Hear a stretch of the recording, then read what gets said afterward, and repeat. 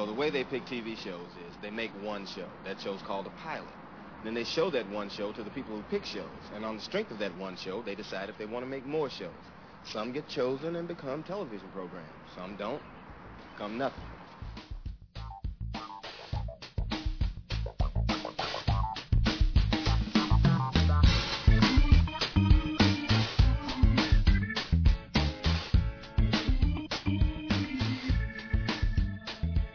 Hello, and welcome to Pilot Season Podcast. This is episode 28. I'm Dan. And I'm Jen. And if you're new to the show, the Pilot Season Podcast is the show where we pick a pilot episode of a TV show, just the first episode. We watch it, we discuss it, we talk about it, we kind of break it down, we have a little fun with it. Every week we take turns picking shows, and it's usually a show that neither of us have seen before, or it's been a number of years since we've seen it to the point of forgetting what it was all about in the first place. And this was my week to pick, and I picked the late 80s, early 90s classic action-adventure MacGyver, starring Richard Dean Anderson, of course, as the mulleted MacGyver, our titular hero. The show ran from 1985 to 1992, 7 seasons, 139 episodes in all, and I can't remember ever watching it. I feel like this came out during kind of like my formative years as a teenager. If it, like on paper, I feel like this is something I would have watched and I should have watched, but I never did. Well, we watched it, but I think I was probably too young to really appreciate it. Mm. I mean, it started in 1985, so I was only 9. I did make a couple notes. I forgot like how much I liked the music. I really remembered the music, like the opening credit. The theme music. Song, yeah. Yeah. I would not have remembered it on my own, but as soon as it started, I was like, yes! And the other thing that I remembered is that I thought Richard Dean Anderson was so cute. Those were the things that I took away from the show as a 9-year-old. So it was a little bit of a different experience watching it, this time around. Mm-hmm. In my house, it was basically the shows that we watched were what my dad and or my brothers wanted to watch. And this was, something that they definitely liked to watch. I'm pretty sure that they followed it for years. I don't know, if it was the whole run, the whole 7 seasons, but I definitely think we watched it at least early on, like the first couple of years or so. But it was kind of cool to, I don't know, I guess just be reminded like of this thing that of course you never forget MacGyver. People who've never even seen the show understand what MacGyver is, because MacGyver is like a noun and a verb and whatever. So it was kind of cool, I think, to see it as an adult. Yeah. And you're right, going back to what you said about MacGyver in our like popular culture, if somebody fixes something or does something clever and you say, oh, you really MacGyvered that, everyone in the room is going to know what you're talking about, or is going to get the reference, because MacGyver is a guy who lives by his wits and by using whatever's around him to solve a problem. And 99% of the time he always uses a Swiss Army knife and a paperclip to fix a problem or to get him out of a jam or something. I mean, they even parodied MacGyver with MacGruber on Saturday Night Live, which that became its own thing. MacGruber, and I mean, hell, they made like a MacGruber movie. I don't think MacGyver ever got a movie. Yeah. I don't know. Maybe he got like a made-for-TV movie or something. But anyway, even if you have never watched an episode of MacGyver, you know MacGyver. You know all the stereotypes that go along with MacGyver. Mm-hmm. You know, like getting himself out of an impossible situation. Like I said, you know, using his brains instead of a weapon. You know, and he was kind of like the thinking man's secret agent. I kind of picked this. Like I said, I feel like it's something that I should have watched. I don't know why I never watched MacGyver growing up. I didn't know that you didn't watch it. When you told me this was your pick, I literally just assumed that we were in the same boat on this. Like, we watched a number of episodes or a number of seasons, maybe didn't see it to completion. Like, you're saying it went to 92. Like, we both would have been in high school. We maybe, like, moved on to, like, you know, other shows. Yeah. But I really thought you had at least seen some of the episodes. I just assumed. I didn't even ask you. No, I mean, I feel like I might have watched the odd episode here and there, but looking back, like, I don't know what was going through my mind that many years ago. I don't know why. You know, I don't know if it conflicted with another show or if I just thought it was lame for whatever reason. Watching it now, I feel like a lot of it still holds up.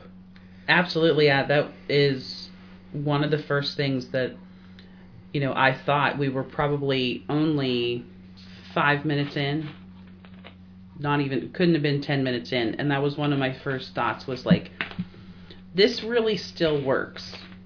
This absolutely is a show that I would watch. I mean, sure, it's not without a sprinkling of 80s cheesiness. Like, there's a couple of things that were just like, really, you guys? And you have to, like, give it a pass because, you know, what it is. The time. Yeah.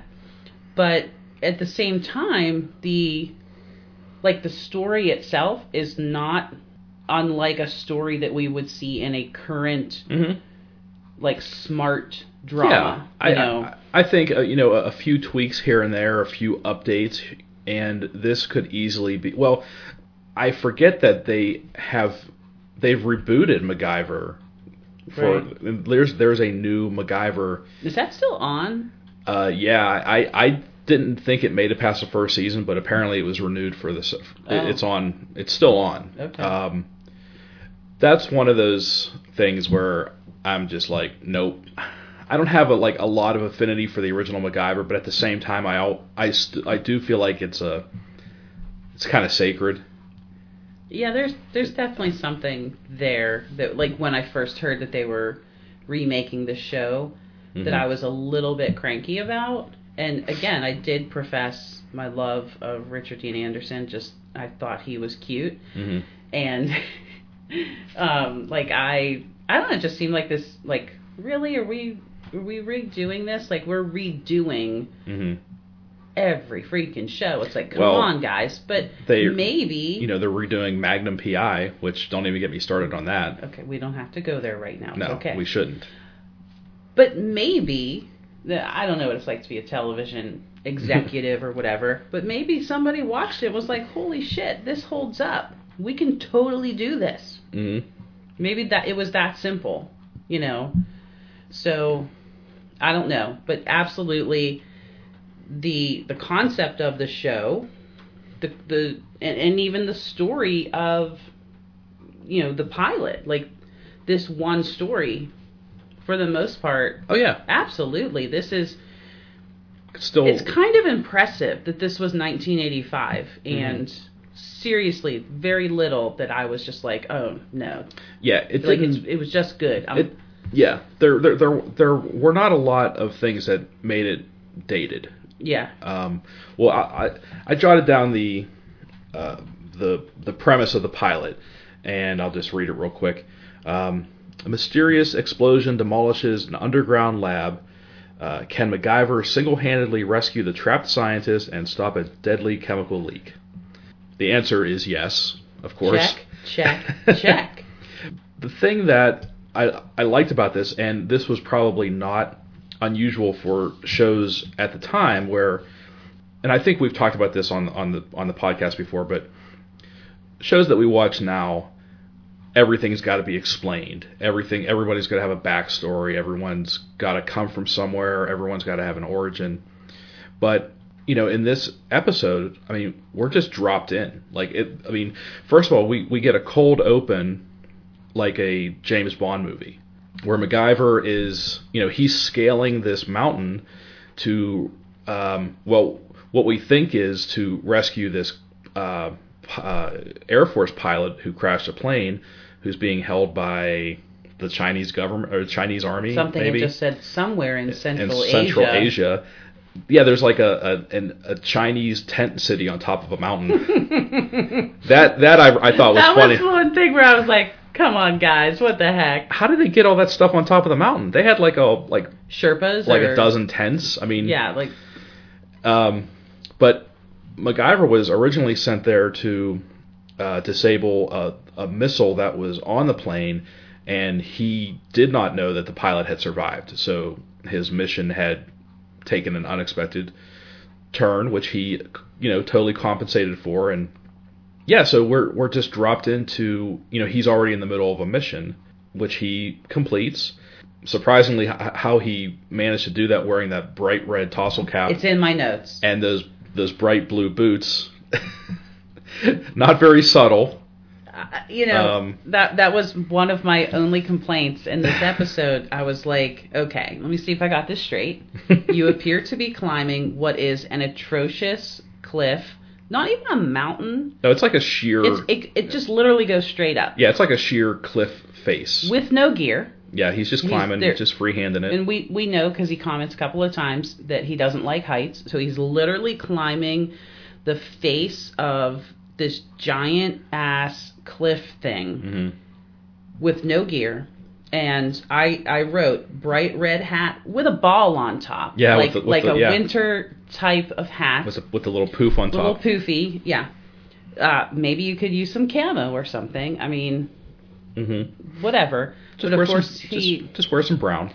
Yeah, just not red and blue. Yeah. Not red and blue. So, yeah, makes it to the top of the mountain. No big whoop. And like you said, he has a mission, which is disable the missile. But, save somebody's life while I'm at it? Cool beans. Like, ain't no thing. Because I'm MacGyver.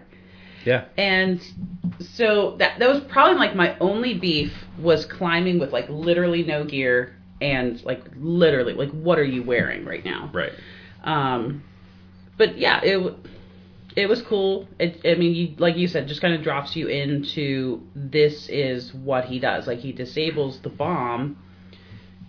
Of course, the detonator, whatever, turns on, and he's got a mere 30 seconds to disable it with what looked like a putty knife or something. I don't know what that thing was.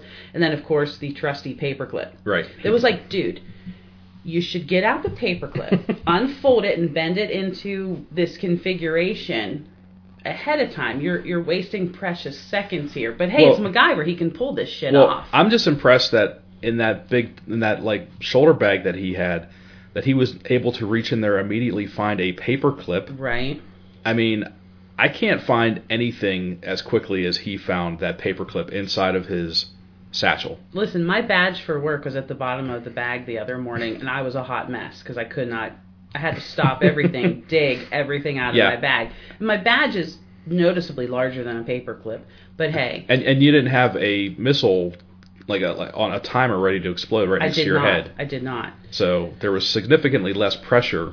Yeah, but maybe his bag is super MacGyver organized. Like he knows exactly where to go to a mini pocket that holds the paper clips. Maybe it's just a bag full of paper clips. There's that too. Like there's nothing in there with paper clips. Wouldn't that be amazing? He just reaches in handfuls of paper clips. But if you're MacGyver and you're using at least one paper clip per episode, then you better have a satchel full of like straight up paper clips. At that point, you better just invest in paper clips. Yeah. So there was also like a bit of a narrative, like where he's telling as he is completing the mission. He's there's a little bit of a voiceover. Yeah, voiceover where he's telling us like a story, and I found myself sitting there thinking, I don't hate this. I feel like I get kind of nitpicky about those types of, voiceover explanations or whatever. And I don't know, maybe I'm just giving him like a pass because I'm like, Richard Dean, where you been? But also, I think because it wasn't just stupid. It wasn't like, he wasn't like, yeah, I'm a MacGyver. I fix things with paper. Like, he wasn't stating the obvious. Yeah. He was like telling a story that was supposed to relate to what he was working his on. His current situation, yeah.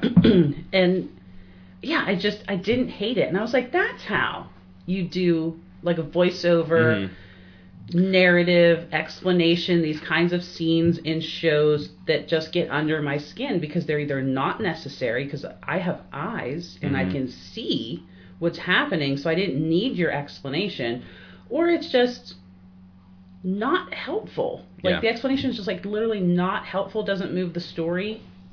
I don't know. Well, and it worked. And I was actually surprised when the narrative did not continue. I was kind of in the same boat. Like, I didn't mind the narrative, and I fully expected to hear more of him talking throughout the episode. Now, maybe that's something they continue in the series. I don't know. Like I said, I've never watched enough of it, or I just don't remember enough of it to know if that's something they continue or not. But if they did, I mean, like we said, it would definitely work. I felt like the narrative was supposed to go along with that little bit of mission that we saw. Yeah. Then the main part of the show was this chemical lab thing that happened, which was a totally different like scenario. Mm-hmm. So, and I don't recall if he did that in like all the episodes, but it didn't bother me that it was only in the beginning because I felt like those pieces went together. And then by the time we got to the chemical meltdown thing, we were in the heart of the actual story. Yeah. So he wasn't going to like burden us with an extra, here's another story and bog you down. Because now we're very focused on like everything that's happening. Yeah. And well, not only that, like, he was talking to the guys in the control center. They were talking to him. He was talking to the people he was rescuing. Right. There was a lot of conversation. That first little bit. It probably would have been very confusing. Yeah. Had there been the extra voice, his voice in his head, and then his voice actually speaking. Narrative placement approved. So he successfully disables the missile, rescues the pilot. They escape on one parachute, which I feel like would not have worked so well. But I get it. It's MacGyver. It's the first episode. Sure. I just don't think those parachutes are really set to carry two people. Well, but I guess you could look at it this way: two fit men, maybe. Yeah. Maybe. Yeah. Okay. Not too much body fat. Oh, I'm not gonna. And then he made the little. What do you? He took the flare gun and he. Is that what you're talking about? The propeller type of. He propelled them. He took a rock and he beat the barrel of the flare gun from the plane, so it became narrower. And so when he shot it off, he used it to just shoot them off the mountain to get away from the, I guess, again, Chinese army. I don't know. Sorry, China, if that's if it's you. But maybe that mission success. Maybe that helped or whatever. But yeah, I don't know. So cut to an undetermined amount of time later. He's at home in Griffith Observatory in Los Angeles. He's living in like a planetarium with giant telescopes. I don't know. Why would you not want to live in the planetarium? And he's there with his little brother, and it's not his real little brother. I guess he's in the Big Brother Little Brother program. Did you recognize the little brother? No, who was it? Dudley from Different Strokes. Shut up. Yeah. Huh. Yeah. I thought he looked familiar, and then I looked it up on IMDb, and yes, his little brother was Dudley from Different Strokes. Okay. And and then while they're there, his handler, it's never disclosed what agency he works for, or if he's a freelancer, or what his deal is. We don't know if it's a part of the military, part of the government, some separate organization. I think later on they actually do give a name. I think it's one thing I do remember. He worked for it was called the Phoenix Foundation, was the organization that he worked for. That is not disclosed in this episode. Again, it's just very vague. That his handler flies in on a helicopter, gives him the lowdown about the explosion and the subsequent disaster that's going to happen, and the 24 people that are trapped underground, and then proceeds to say, you don't have to take this mission if you don't want to. And he's like, it's cool, man. If you don't want to go, it's cool. Like, what if MacGyver was like, oh, that's awesome, man. I just wanted to kick back and... Ted, I told you I scheduled PTO. I don't think MacGyver ever says no. No. Because let me tell you some notes that I made about MacGyver, who he is. He is a scientist, an athlete, a Boy Scout, upstanding citizen, big brother, gentleman, and romantic. Wow, yes, he is all those things. Well, he's not turning anybody away. A helicopter just set down in the middle of his street. He doesn't tell them no. He's like, sign me up. Let's do this. Let's go save a bunch of people. Well, with my smart brains. He's probably making that fat cash too. Yeah. I mean, how else do you live in Griffith Observatory? Right. Similar to what you wrote about MacGyver's, what makes a MacGyver, what the pedigree of a MacGyver. I wrote that I really dig how he was always calm throughout the entire episode. No matter what happened, he was always calm. He always had like a positive, I wouldn't say like happy-go-lucky attitude, but a little like he was a little cavalier about things, but he but not to the point where he didn't take it seriously. He was a little roguish sometimes, and he wasn't a dick. He wasn't like the alpha male. The most intense he got was when he was like, "Come on, MacGyver." Yeah, trying to think of like the right chemical. When he was giving himself the science pep talk. Yes, I can do the science. Come on, MacGyver. And it would have been funny if and then he talked back to himself, back off, MacGyver. If he was like, what if MacGyver was actually a raving lunatic and he just made this half this shit up as he went and didn't actually know science, and he was just jamming paper clips and things hoping it worked. Yeah. Be one lucky SOB. That's right. Before the explosion happens, we get a little glimpse into this research facility, and there's a visiting scientist who's there to help the kind of main resident scientist there with some research, and Barbara Spencer is the woman who's giving him the tour, and they meet up with the resident scientists, and I guess they're friends, or they correspond, or by telex. They play. I know. I was like, what now? They play chess by telex, and she's ready to continue the tour of the facility, and the American scientist says, "Whoa, let's hold on. I couldn't let you go any further if we didn't stop and play chess." And I'm like, man, what a way to kill the momentum of the show by watching two old men play chess. Yeah. Thank God the bomb went off, because that was the only thing that would have kept me from killing myself at that point. Oh. So they bring MacGyver in. He talks with the guys in charge, and like another action hero or another character would have kind of come in and swung his dick around and be like, I'm in charge now, or swung his dick around. But he's like, like he's nice to everybody, and he's like respectful of everybody, and I know. you know, but you know what I mean. Like some characters are just like, all right, give me the lowdown. What's going on? Right. You know, I got to get these people out of here. He's walking around like shaking hands, introducing himself. Yeah. Like, oh, Jones, are you any relation to? So yeah, so he's kind of making his way down, you know, into the lower levels. He's rescuing the other scientists and lab workers and whatever, and that's when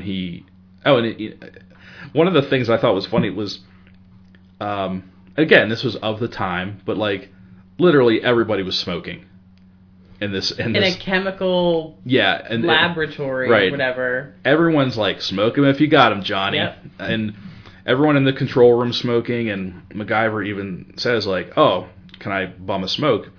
Takes this guy's whole pack with him, and then he basically like uses he's smoking 3 cigarettes at once, and then he uses the smoke to help him disable the lasers. Right, but he makes sure to cough a couple times to show us he's such an upstanding guy that he would never be a smoker. Smoking's bad, kids. Right? Yeah. Ugh. That was at the part where I wrote Boy Scout. Literally. Yeah. I'm like, oh my God. Mm-hmm. Even conveying a positive message about smoking without saying a word. Mm-hmm. Anyways, I digress. No, that was, again, that's, you know, classic Mac. Mm-hmm. Speaking of just Mac or MacGyver, I think it's several years before you actually find out his first name. Like, he just goes by MacGyver for almost the entire duration of the show. And I know at some point you do find out his first name. What is it? Angus. Angus MacGyver. Kind of took the wind out of your sails with that one. It did. Not great. Yeah. I guess he's Scottish or Scottish descent. I hear Angus and I think AC/DC, and that's not really like a pretty picture. Or you think like beef. That. Angus beef, you know. That, yeah. Or anus. Okay. You know. Let's bring it back here. The one thing I kind of noticed was, you know, so about halfway through the mission, when he's rescuing the other lab workers before he gets to the 2 old men scientists, he picks up kind of a sidekick along the way. He picks up Barbara Spencer, who we see at the beginning of the episode, and she says, "I'm going to help you. I know where they are." And at several times as they're climbing around, going up ladders, down ladders, she's standing on his shoulders. I'm thinking, Barbara Spencer, you picked the wrong day to wear a dress to work. 1985, she probably wore a dress every damn day. Yeah. Yeah, and like every ladder scene, I'm like, MacGyver, look at him, not looking up her skirt. But you know he had to, I mean, even if he wasn't trying to, you know he accidentally caught a glimpse. Oh, hell yeah. Because you can't. You can't not. I mean, he was like right below her on the ladder, and then she was standing on his shoulders using chocolate bars to stop a acid leak in this big, who hasn't, and he's handing her up chocolate bars, and, you know, he has to look up. You know, I'm surprised he wasn't like, "So Barb, who does your landscaping?" You know. Oh my God, you are on a roll tonight. I love that the episode kept, like, it just kept escalating the danger. So it was like at one point I wrote 31 minutes until they either die by acid, gas, or a missile. That is true. The acid was leaking. They had to get through the gas. Yeah, they had to stop the gas before they got to the acid. Right. And then the missile thing was, well, of course we have to like blow the joint up. Right, because the problem was the chemicals were very close to leaking into the aqueduct. And it would have contaminated the entire water supply for like 3 states or something like that. So they're like, well, we'll blow this place up with a missile before we let that happen, and to hell with whoever's left down there. I mean, sounds fair. Yeah. You know. So not our fault you're underground, dummies. It's not our fault you decided to do science Yeah. and be a scientist and work in a lab. Nerd. Should have worked at Kmart like everyone else. Hello. I also wrote at one point, I don't even know what was going on, but I think it was just the culmination of everything that had happened up to that point. And I just wrote so much science. Like, there was a lot of science going on in this episode. There was a lot of science, but, like, and I wrote, like, and we've said this already, like, it's still, like, totally interesting, and it's actually smart television, and I feel like, okay, I don't know, sulfur dye, whatever, I don't know what that even is, but I trust that what you're saying is, like, based on real science. Mm-hmm. Even if you made it all up, it sounds freaking amazing, but, like, there aren't that many shows anymore where I feel like they do that. You know what I mean? Like, it what it reminded me of in that way was kind of like Sherlock Holmes, and I really like Sherlock Holmes. Mm-hmm. For one of the reasons is for that reason.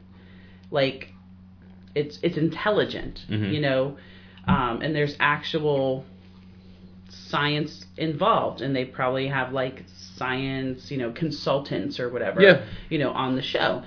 And I even made a note somewhere in here, I think at the end, that I'm sort of, like, in love with the show at this time when it feels like, science is constantly questioned or ignored, or, like, science is just so stupid, whatever. And it's like, no, it's real, and here he is, like, total brainiac, totally under pressure, and he's like, well, if we, mix this with this, or do, like, holy shit, how do you just know this? And what's great about the character as he's doing all this stuff is just his sheer confidence. Like, there's no second guessing. He's like, there's no time to explain anything. Let's just... I need this, I need a little bit of this. Find me a container with this, and, and it's not arrogance, it's just, like, confidence. Mm-hmm. And that also goes back to him being, like, just super calm under pressure. It was very refreshing to have a main character like that, who he wasn't, like, angst-ridden or dark or brooding or... Like, he's just a nice... Swinging his dick around. Swinging his dick around, exactly. Swinging his Angus around, Oh, God. He's just, like, always a nice guy. He's just a nice guy with a... He doesn't swear. Little brother. Yeah, with little Dudley back at the observatory. Right. Teaching him about science and stuff. Even when he got mad at some point... it was at the very end when you find out that the American scientist was the one who actually caused the explosion, and he pulled a gun out of a filing cabinet. I wrote down, like, at this point, after all the shit that's gone on, the lab exploding, gas leaks, potential missile strikes, people injured, and the entire lab is in ruins. What's the point in pulling a gun? Like, why even admit that, like, all this stuff happened? I mean, it was just dumb. I get it. We had to know who caused it because we saw the bomb. As they were playing chess, we saw the simultaneous shots of the timer with the C4 or the plastique or whatever. So we knew someone had actually rigged the bomb to blow. We didn't know who it was, and we had to find out who the bad guy was. But even his reasons, his motivations were not villainous. He was trying to stop his research from being weaponized. Yeah. And his reasoning was, well, if I plant this bomb, and he was trying to actually kill himself and his colleague because they were the two leading... They were the only ones who knew enough about it. About the science that... They could be forced to, like, recreate it or whatever. Yeah. So his thinking was if they were both dead, it would set science back 20 years. Yeah. So even then, like, his motivations were somewhat... I mean, the way he went about it was questionable, but the reasoning was somewhat honorable. So that, you can't even say he was the bad guy. The biggest hero in this whole episode was not MacGyver. The paperclip. It's not even the paperclip. Ooh. It was the one guy in the control center who recognized like 3 seconds of Morse code immediately. When MacGyver was in the depths of the lab, like seconds away from having the missile come down on them, and they had no way of communicating to let them know that they were alive, he was flicking the power off and on throughout the entire complex. You know, if you were any other person, you'd be thinking, wow, this place got rocked by an explosion. It was only a matter of time before the power started acting up, because everything else, I mean, like, they were trying to fix things, the circuit boards were frying, you know what I mean? So yeah. Why wouldn't you just think, like, you would just assume, oh man, we got to get out of here, the power is getting ready to go. But that one guy, he recognized Morse code. I watched him too, because he was the one guy, he grabbed his clipboard and a pen and he started jotting things down as the lights were flickering. And I'm like, there he is. That's our hero. Nice. Because if it wasn't for him, you know, they would have blown the joint up. Yeah, MacGyver would be dead. That'd been your first and last episode, MacGyver. Yeah. And then, of course, you know, at the very end, he, you know, how you were talking about, you know, MacGyver is a little bit of a romantic. He has his moment with Spencer.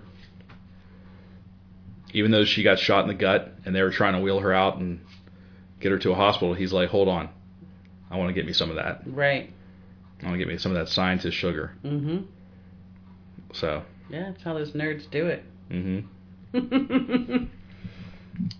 So, and then of course it ends like it began. He's back at Griffith Observatory with his little brother. Just shooting hoops in the house. Average day, you know. Yeah. And it ends with a freeze frame.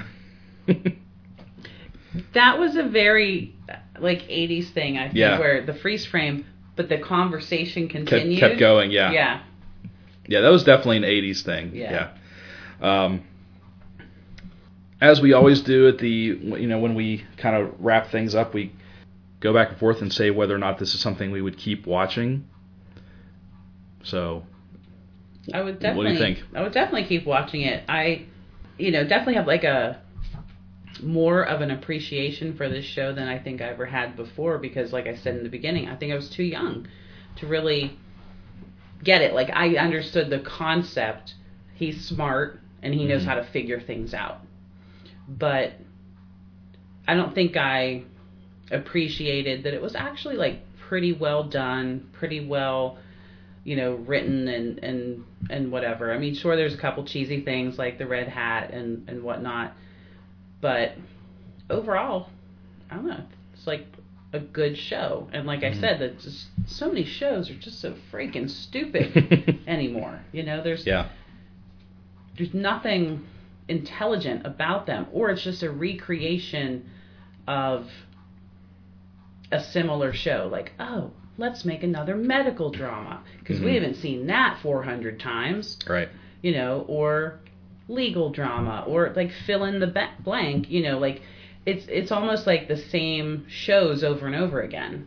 And this was different, and I like the idea of making like science cool and being smart cool. So I feel like I would definitely keep watching this show. I think I would also keep watching it.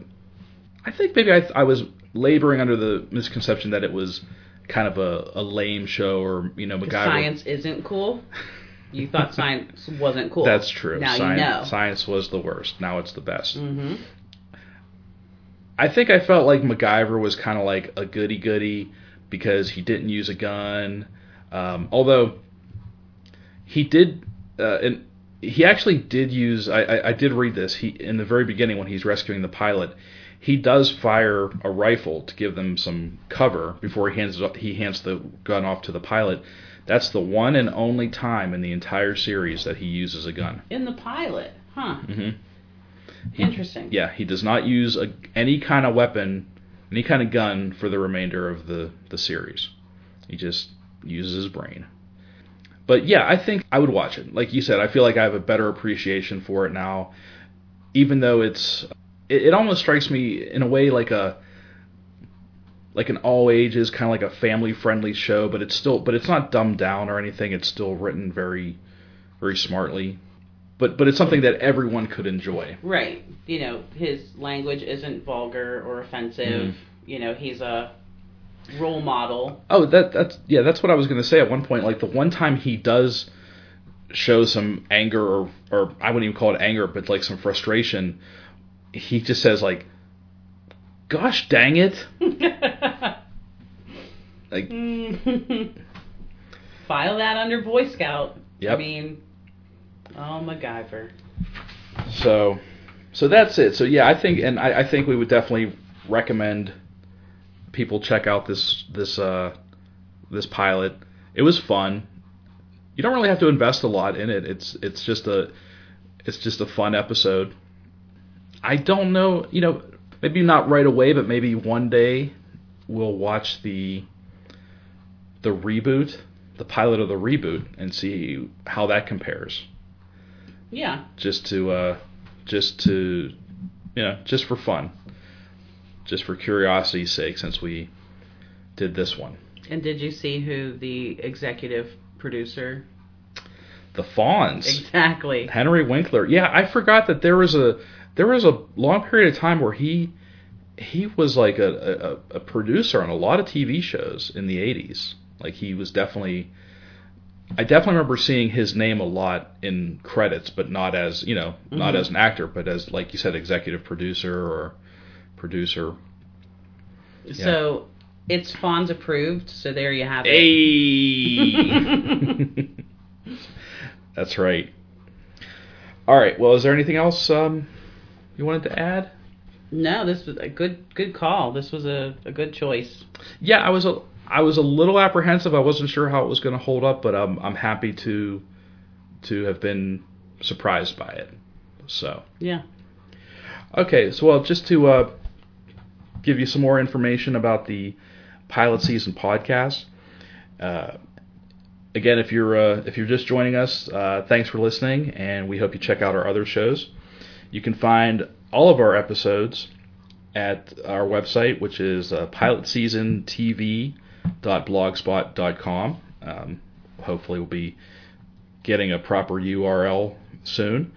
We're on the social media, on Facebook, Twitter, and Instagram. You can just find us at Pilot Season TV.